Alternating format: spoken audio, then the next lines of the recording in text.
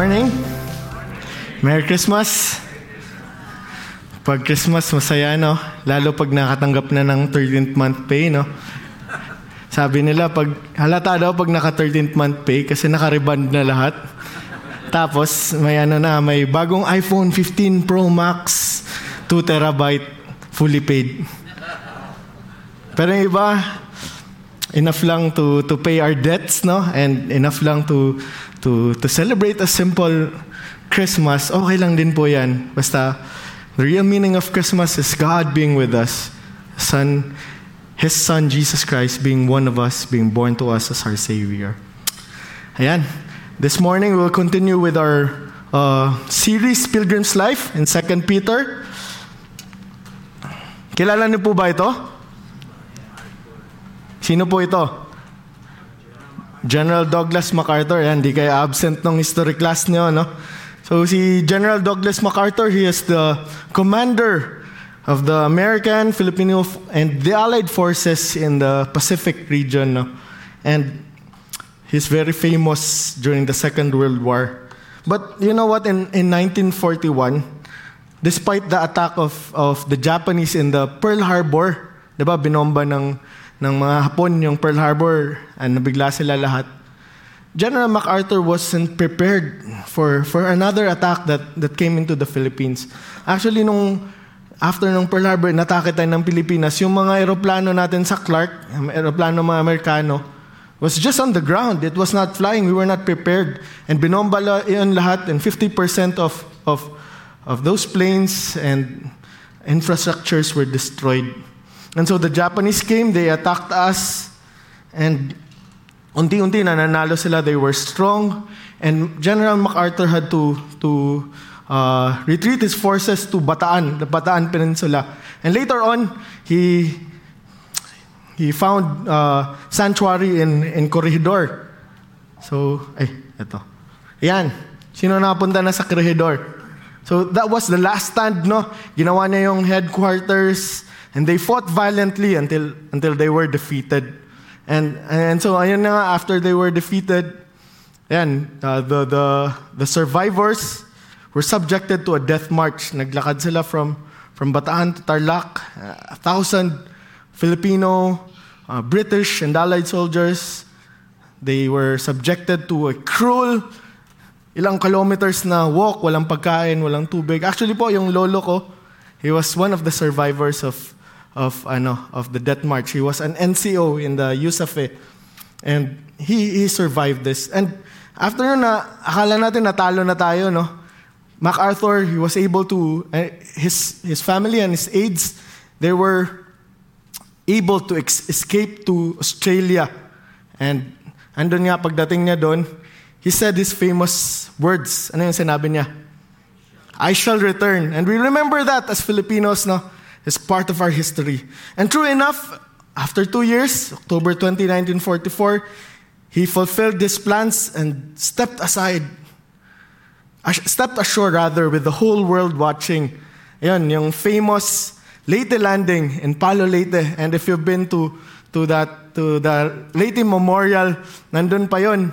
Bumaba siya. It was with Sergio Osmeña and Carlos Piromulo. And it was a historic event for us. Actually, the war was still ravaging at that point. Hindi pa naman tayo totally nanalo, but MacArthur had to make a statement that we are winning and that the Americans are here. And true enough, when he gave his speech, he gave it emphatically. And this is what he said. People of the Philippines, I have returned. I have returned. And we know what happened after that. We won the war. We were able to drive out and defeat the Japanese. And that was the end. Afterwards, that was the end of World War II. And you know what? Like MacArthur, Jesus will one day return. Babalik din si Jesus. Maybe mamaya-maya. Baka ngayon. Baka bukas. But Jesus also promised He will one day return. And He would come again. The Bible itself, if you look at the whole Bible, it's filled with prophecies, promises of God's coming return. And sometimes they call it the second coming. They call it the day of the Lord. Pero one thing is for certain, the Lord will be back. The Lord will return. Jesus will come again. And so, babalik si Jesus. That will be our topic that will be our verse this morning. 1 Peter 3:1-13. Tingnan po natin ito. Just because Jesus has not yet returned, does not mean He is not coming back. In His perfect time, ay babalik si Jesus at hatulan niya ang masasama. Hindi lang yon, maglalaho ang lahat sa mundo ay isang bagong langit at lupa ang itatatag kung saan ang katwiran ng Diyos ang maghahari. But meanwhile, let us live lives that are holy and pleasing to the Lord as we eagerly wait for His return. And so, in this message, we will tackle 3 questions. May 3 questions tayo na gustong sagutin. Number 1 is Jesus really coming back? Babalik ba talaga ang Diyos? Maraming nagsasabi kasi, hindi na eh. And kung babalik ang Diyos, bakit napakatagal? 2,000 years na nung pumunta siya. Bakit ang tagal ng Lord? And if babalik siya, what will happen on that day? On the day of the Lord, on the second coming? What will happen? Anong mangyayari sa araw na yon? We will try to answer those 3 questions. And so, let's start with the first question. Is Jesus coming back? Babalik pa ba si Jesus? Let's read verse 1 and 2. Mga mahal kong kapatid, pangalawang sulat ko na to sa inyo. Sa dalawang sulat, may mga bagay na pinaalala ko sa inyo para gisingin ang malinis na pag-iisip nyo. Tandaan nyo ang mga sinabi ng mga banal na prophets noong unang panahon at ang utos ng Panginoon at tagapagligtas na binigay sa inyo ng mga apostles.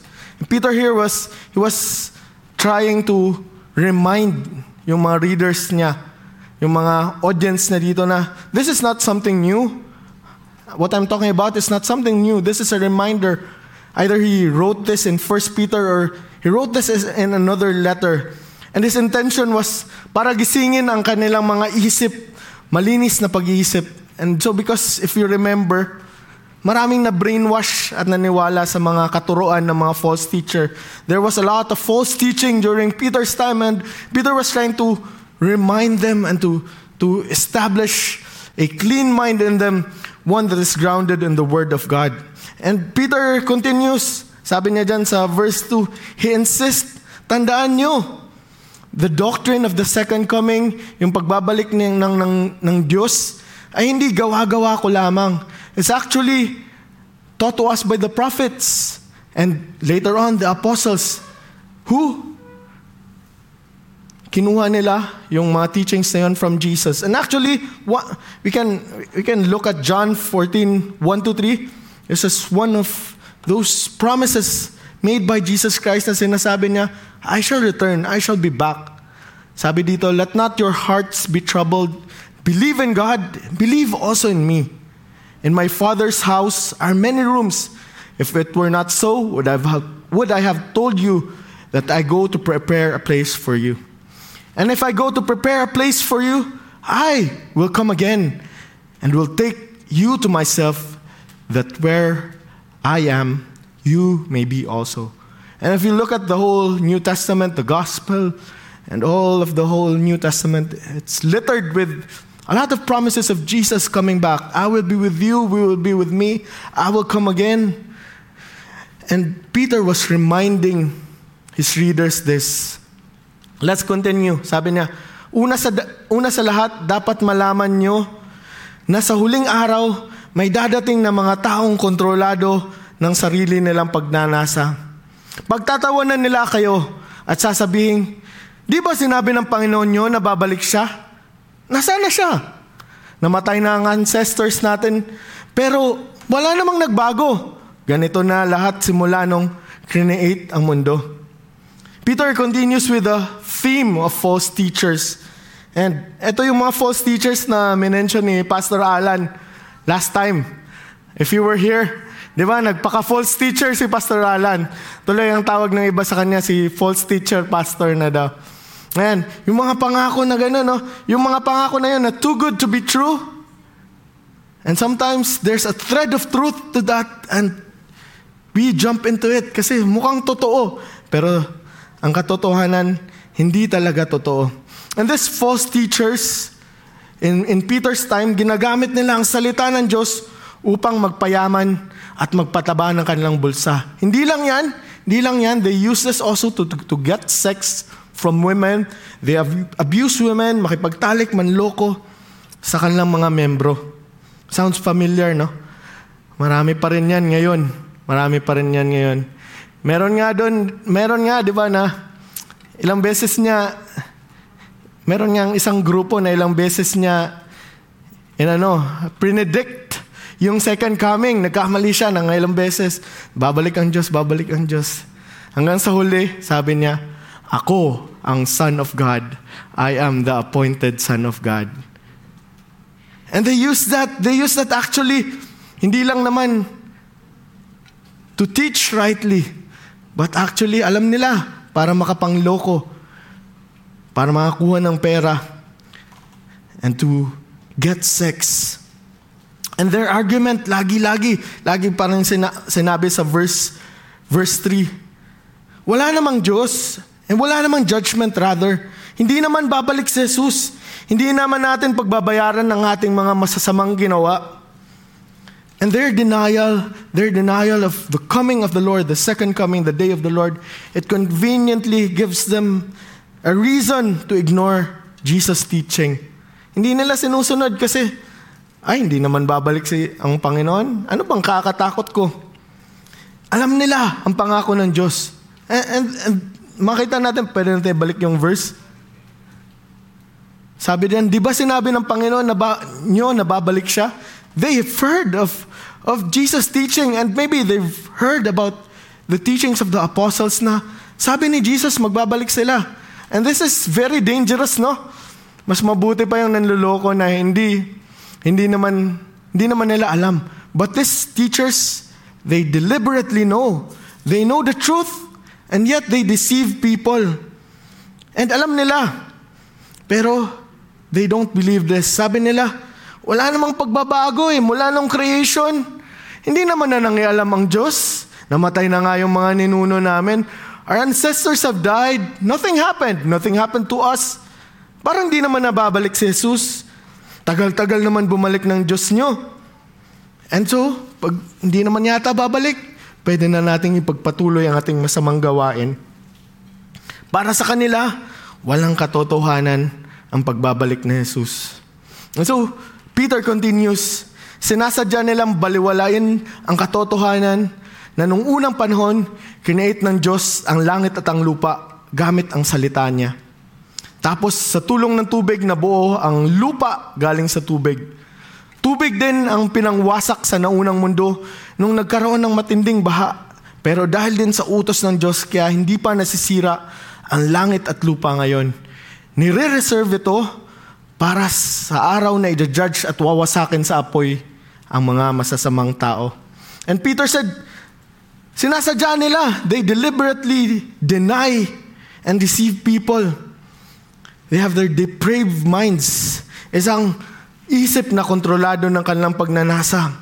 They lie through their teeth. These false teachers, they know what they are not saying is true, but they continue to deceive people, and later on, they believe their lie. And so, nung nababasa ko to, I remember a quote from one of my favorite authors. Sabi niya, above all, don't lie to yourself. The man who lies to himself and listens to his own lie comes to a point that he cannot distinguish the truth within him or around him, and so loses all respect for himself and for others. And having no respect, he ceases to love. That's Fyodor Dostoevsky.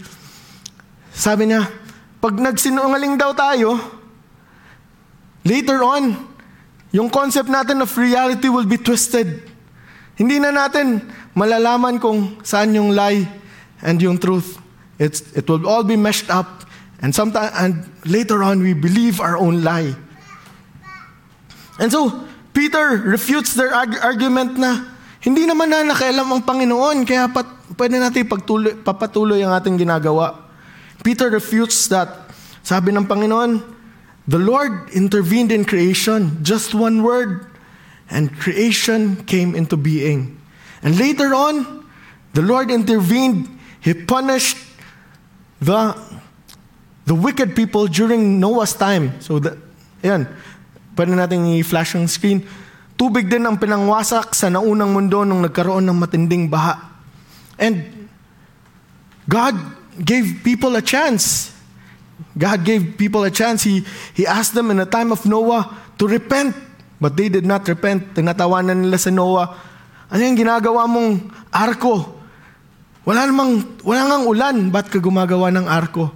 And they were destroyed. They were in the flood. They drowned. And so Peter said, tingnan nyo, nangyalam ang Diyos. Actually, God intervened. And Peter was continually saying, and later on, back natin sa verse 7, later on, the Lord will come again. Wawasakin sa apoy ang mga masasamang tao. He will destroy with fire the evil and the wicked people, the false teachers. Yan ang sinasabi ni Peter. But also he is saying here, despite the teachings of the false teachers, Peter assures his readers that Jesus will return. And Jesus' return will may kasamang judgment ito. May kasamang paghahatol. And this is for certain. Babalik ang Panginoon. No question about it. Sure ito. There will come a day, there will come a time that the Lord will come. And so, he mentions also the ungodly people and the false teachers. Those who rebel against God's law. Mga masamang tao like the false prophet who deliberately deceive. They know his teachings, but they reject them. And in a sense, they are rejecting Jesus themselves. And so they will be judged. They and their evil ways will be destroyed. And sometimes when I think about this, what a comfort that the Lord will come and may judgment sa mga gumagawa ng masama. May mga false teachers dyan na sobra-sobra po yung nire-require sa kanilang mga membro. May quota, pinapahingi ng pera. Pag nabigyan kayo ng mga envelope na from a choir or mga estudyante daw sila, malamang po sa malamang galing yun sa isang kulto o grupo na nagpapayaman. May quota po yan and mapapunish po yung mga membro na hindi makaabot sa quota. Meron din dyan na yung mga pastoral nila, mga babae o nagsiserve sa church, minamolestya at inaabuso ng kanilang pastor. A lot of evil things. And you yourselves, marami kayong experience of people who are evil. May mga iba sa atin dito naloko. Minsan naloko ng ating sariling kapamilya. Or mga kaibigan natin na close. Or makakita tayo ng mga injustices in the world. The poor being oppressed. Yung mga walang power, mga bata, mga babae, pinapatay. And we see a lot of these things. But one day the Lord will return. And all these things will not go unjudged. God will judge these things. This judgment is reserved for those people, especially people who use Jesus and his teachings for their personal gain. But also, this is also a warning for us. If we deliberately reject Jesus, patuloy nating tinatanggihan, nire-reject natin si Jesus, and we continue in our sinful ways, papatuloy tayo sa ating mga masasamang gawain, binabaliwala natin ang katuruan ng Jesus. This is also a warning to all of us. And so the second question is, bakit nga ba ang tagal ng Panginoon?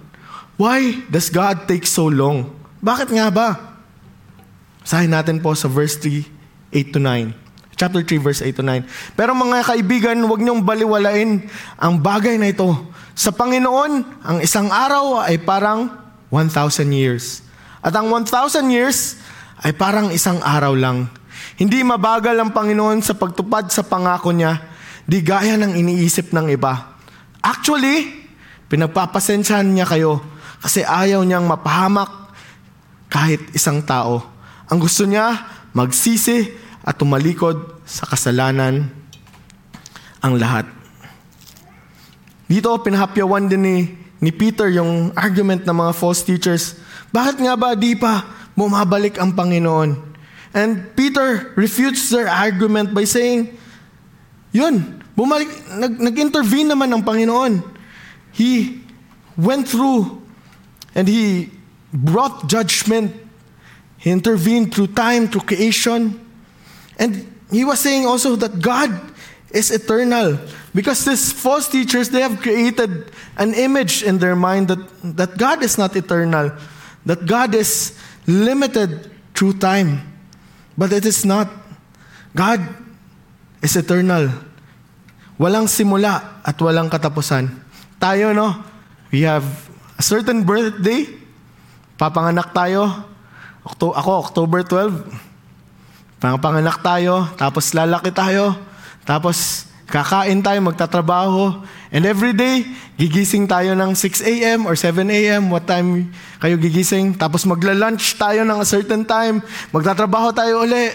Tapos, matatapos ang araw natin, kakain na naman tayo. Tapos matutulog tayo. We have a cycle every day, and we're limited through time. Every ikot ng mundo is one day, and the ikot around the sun is 1 year. We're limited through that. And so, pagdating natin ng 60, 70, 80, 90, or kung iba sa inyo, aabot ng 100, makatanggap kayo ng 100,000. Pagdating ng ganon, mamamatay tayo afterwards. And that's a cycle of human life. We're limited through time. Our daily lives are limited within night and day, and we die afterwards. But Peter is saying here, God is not limited through human time. Hindi natin pwede i-box ang Panginoon. He was actually quoting Psalm 90 verse 4. For 1,000 years in your sight are like a day that has just gone by, or like a watch in the night. And though God works within our human concept of time, He exists outside our time and is not limited by it. So, 1,000 years it's like 1 day to God, and 1 day is like 1,000 years. God can accomplish in 1 day what it takes 1,000 years to do. He is not limited by human time. And so, meron nga daw pong isang Kristiyano, humingi siya nabasa na tong verse na ito. Sabi niya, may computation siya. Yung 1 sa Panginoon, 1,000 years. So sabi niya, Lord, pahingi nga ng 1,000. So, kinumpute niya, yung 1,000 years, equals 1 million yun, di ba? So, hingi siya, Lord, pahingi na ng 1,000. Computation niya lang po yun, ha? And, pinagbigyan naman siya ni Lord. Sabi ni Lord, sige, anak, bibigyan kita ng 1,000. 1 million, tuwang-tuwa po siya. Tuwang-tuwa po siya. Pero, sabi ni Lord, makukuha mo to in 10 days. Ilan ba ang 10 days sa Panginoon? 1,000,000 years, 10,000 years naman. So, nagets ba po yung joke? Tumawa naman po kayo. So, God is not limited with time. He is not boxed with our days and nights and how many years. This is what Peter was trying to say. And so, God is neither early nor late. He is always on time. So, sinasabi ni Peter dito, balik natin sa verse na ito. Actually, wala namang delay. Hindi naman late ang Lord. But if there's any delay by human standards, it is because the Lord is patient with you, sabi niya sa false teachers. And actually with all of us. Pinagpapasensyahan tayo ng Lord.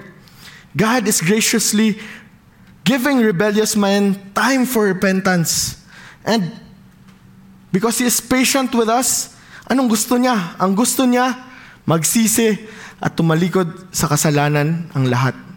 He wants for people to repent and to turn from their evil ways. Repentance is a changing of the mind, a turning to God and a turning away from things that of which turns us away from God. Turning to God and turning away from sin. That is repentance. And there should be no question in anyone's mind about God's desire for everyone. God does not want anyone to perish. Walang mapahamak, but everyone to come to repentance. Even the false teachers. Even yung mga kinagagalitan natin, yung mga nanloko sa atin, yung mga masasama, yung ubod ng sama. Even those, God is patient with them and do not want them to perish. In 1 Timothy 2 verse 4, sabi doon, God wants all people to be saved and come to a knowledge of the truth. These verses assure us that God has no pleasure in the death of the wicked. And God will show mercy to everyone, even though not everyone will embrace the salvation He has offered them. But God will continue and will be merciful and patient, waiting for people, even the worst of sinners, to come into repentance. And so, sabi ni Peter, dahil dyan, kaya feeling nyo may delay, pero wala talaga. God is patient with us all. And so, we come to our last question. What will happen on that day? Anong mangyayari sa araw na yan? Basahin po natin. Pero ang araw ng Panginoon ay darating na parang magnanakaw. Sa araw na yon, mawawala ang langit kasabay ng malakas na tunog, masusunog at mawawasak ang lahat ng nasa langit, at mawawala ang mundo at ang lahat ng nandun. Sabi sa verse 11 to 13, since sa ganitong paraan, wawasakin ang lahat, paano kaya dapat mamuhay ngayon? Dapat maging banal kayo at lagi kayong sumusunod sa Diyos, habang hinihintay nyo ang araw ng Diyos at ginagawa nyo ang lahat para mapabilis ang pagdating na ito. Sa araw na yon, on the day of the Lord, masusunog at mawawala ang langit at matutunaw ang lahat ng bagay sa langit dahil sa sobrang init. Pero hihintayin natin ang pinangako ng Diyos, ang bagong langit at bagong mundo. Maghahari doon ang katuwiran ng Diyos. And so when we read this, anong feeling nyo? Medyo nakakatakot, no? May konting kaba. Parang nakakatakot naman pala yung day na yun, Lord. And so there is a lot of questions going on our mind of what will happen to on that day. Peter gives us a more general picture of what will happen on that day, on the second coming, on the day of the Lord. Actually, Peter does not give us specific details. Meron tayong mga tanong, where will Christians be? Na-rapture na ba tayo dito? Kung naniniwala kayo sa rapture, na-rapture na ba tayo? Tapos babalik tayo? Pababa ba tayo? Susundin na ba tayo ng Lord? Tapos pagkatapos nito, bababa tayo? Or will we suffer and will we be consumed? What is the order of this? After ba ito ng 1,000 years? Or before the 1,000 years? Maraming tanong na gano'n, no? Kailan lalabas si Jesus? Bago ba? Pagkatapos? Peter does not say. Rather, he gives us a lot of imageries that helps us to understand what will happen on that day. So some details of what will happen on that day. Ito yung na-reflect natin of what will be coming on that day. Number one, it will be sudden and unexpected. Peter uses the imagery of a thief in the night. Kung nanakawan na po kayo, alam niyo po ang feeling na to. Yung biglang paggising nyo sa umaga, wala na yung mga gamit nyo. Wala na yung iPhone. Wala na yung mga TV. Wala naman pong magnanakaw na kakatok, no? O mga alas 10, nanakawang kita. Tapos, wala namang magnanakaw na nanigtik-take ng time, no? Ito muna, pagising na, wag ka munang gumising. Kinukuha ko pa yung TV mo. Kinukuha ko pa yung ref mo. Walang ganon. Yung nung mga magnanakaw, the thief in the night, walang pasabi, unexpected, mabibigla ka na lang at walang nakakaalam. And that is the imagery Peter was trying to say here. The second coming or the day of the Lord will be swift, it will be unexpected, on the day, on the time na hindi natin in-expect, bigla-bigla na lang. And number 2, balik natin, it will be characterized by the destruction of the material world. So, meron diyang imagery of fire. Fire brings destruction. Magugunaw lahat. Mauubos lahat. Masisira lahat. But also, fire brings an aspect of cleansing. Di ba, fire is used to cleanse gold, cleanse all impurities. It is used also to lay bare everything, to expose everything, lahat ng kasamaan. And so, one mark of this day of the Lord, it will be cataclysmic. It will be a large and violent event in the natural world. Pero mabilis lang. And all that human boasts in their arrogance, their great cities, great buildings, inventions and achievements, all this will be destroyed in a moment of time. Masisira lahat, masisira. It will be destroyed. And not just the earth, but the material world. So when he says, the earth and the heavens, kasama na yung mga planetang iba, yung mga stars, and every element of the material world. Medyo nakakatakot, no, when we hear this. But this just is to usher us. Let's go back to our slide. This happening is to usher us. It will bring in a new heaven and a new earth. A new heaven and a new earth will emerge. Hindi ito yung heaven na langit na pupuntahan ng mga naniniwala kay Jesus. But the skies and everything, the heavenly bodies, and a new earth, bagong mundo. This is the idea of this. A transformation, a renewed cosmos. A new earth and sky will emerge. New life emerges. Parang, nakita niyo ba yung sa news, yung forest fire? Yung ravaging yung forest fire, no? Sobrang lakas. Lahat ng madadaanan, ma-erase, mawawala, matutupok. But after a few days of the forest fire, new life will emerge. May uusbong na buhay, may mga bagong tanim, may mga bagong mga buhay na lalabas na maganda, something beautiful, something good will come out of the rubble. And this is new heaven and new earth. Ang katuparan ng pagkakatatag ng kaharian ng Diyos. This is the fulfillment and the establishment of the kingdom of God. Kung saan ang katwiran, pagmamahal, at kabutihan ang maghari. Where love, peace, joy, it will reign in all of this kingdom, in all of this new heaven and new earth. And Peter is not giving us a blueprint.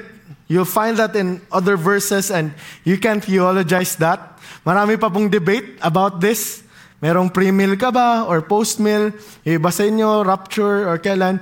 Peter just does not give us a blueprint of what will happen on that day. But rather, his point is, this day will surely come. There is certainty that this day of the Lord will surely come. He will have nothing, and when this day comes, it will be sudden, bigla-bigla, mabilis, unexpected. And on that day, total destruction awaits everything useless and godless. But out of the rubble and destruction, a new hope will rise. God's kingdom, a new heaven, and a new earth will rise. And that should give us hope. Peter's point is, when we all stand before Jesus at His return, we will point to nothing as evidence of our own greatness. O eto Lord, yung mga inimbento ko, etong bahay ko, wala na, tupok na lahat. Eto Lord, yung mga ginawa ko, ganito ako galing Lord, wala na. And what only matters is who Jesus is and what we are in Him. Let me repeat that. All that will matter is who Jesus is and what we are in Him. And so, sabi nga, there will be two people in the end. There are only two kinds of people in the end. Those who say to God, Lord, your will be done. And those whom God will say to, your will be done. Sige, magpatuloy ka sa iyong ginagawa. Ikaw na ang bahala sa buhay mo. And so we have two choices. Peter offers us two choices. Are we to deny God? Di naman babalik ang Panginoon. Wala namang second coming, wala namang day of the Lord. Magpapatuloy na lang ako sa aking masasamang ginagawa. Manluloko pa rin ako. Kahit alam ko yung pagmamahal at katuruan ng Diyos, I will continue in my old ways. Di naman babalik si Lord. Or, you can look forward and eagerly wait for His second coming and become faithful. Live holy lives. Lord, dahil darating ka. Lord, dahil my hope of the new heavens and new earth. Lord, I will live my life faithfully. I will grow in my love for you and my love for people. I will participate in what you are doing, Lord. Mamahalin ko ang aking mga kapwa. Sasabihin ko. And i-share ko sa kanila ang pagmamahal mo. I will share of your gospel and your love to other people. And in so doing, if we live godly lives, if we live lives anticipating and looking forward to the coming of the Lord, para na din po daw nating pinapabilis ang pagdating ng Panginoon. We are hastening the coming of the Lord. And so, as Christians, as we look forward to this day, sana po we don't look at it as something dreadful, but we'll look at it as a day of hope. When judgment will come, when evil will be erased, lahat ng mga umapi, lahat ng mga nanloko, there will come a time for them. And then the new heavens and the new earth will emerge. A life in the kingdom, a life with God, where goodness, love, mercy, peace, and grace will reign. What a day to look forward. And so we say, Lord, Jesus, come now. Bumalik ka na, Lord. We look forward to that day. And let's remember this. Just because Jesus is not yet returned, does not mean He's not coming back. In His perfect time, ay babalik si Jesus at hahatulan niya ang masasama. Maglalaho ang lahat sa mundo at isang bagong langit at lupa, new heaven and new earth will emerge, kung saan ang katuwiran ng Diyos ang maghahari. But meanwhile, live lives that are holy and pleasing to the Lord, and let us eagerly wait for His return. Let us pray.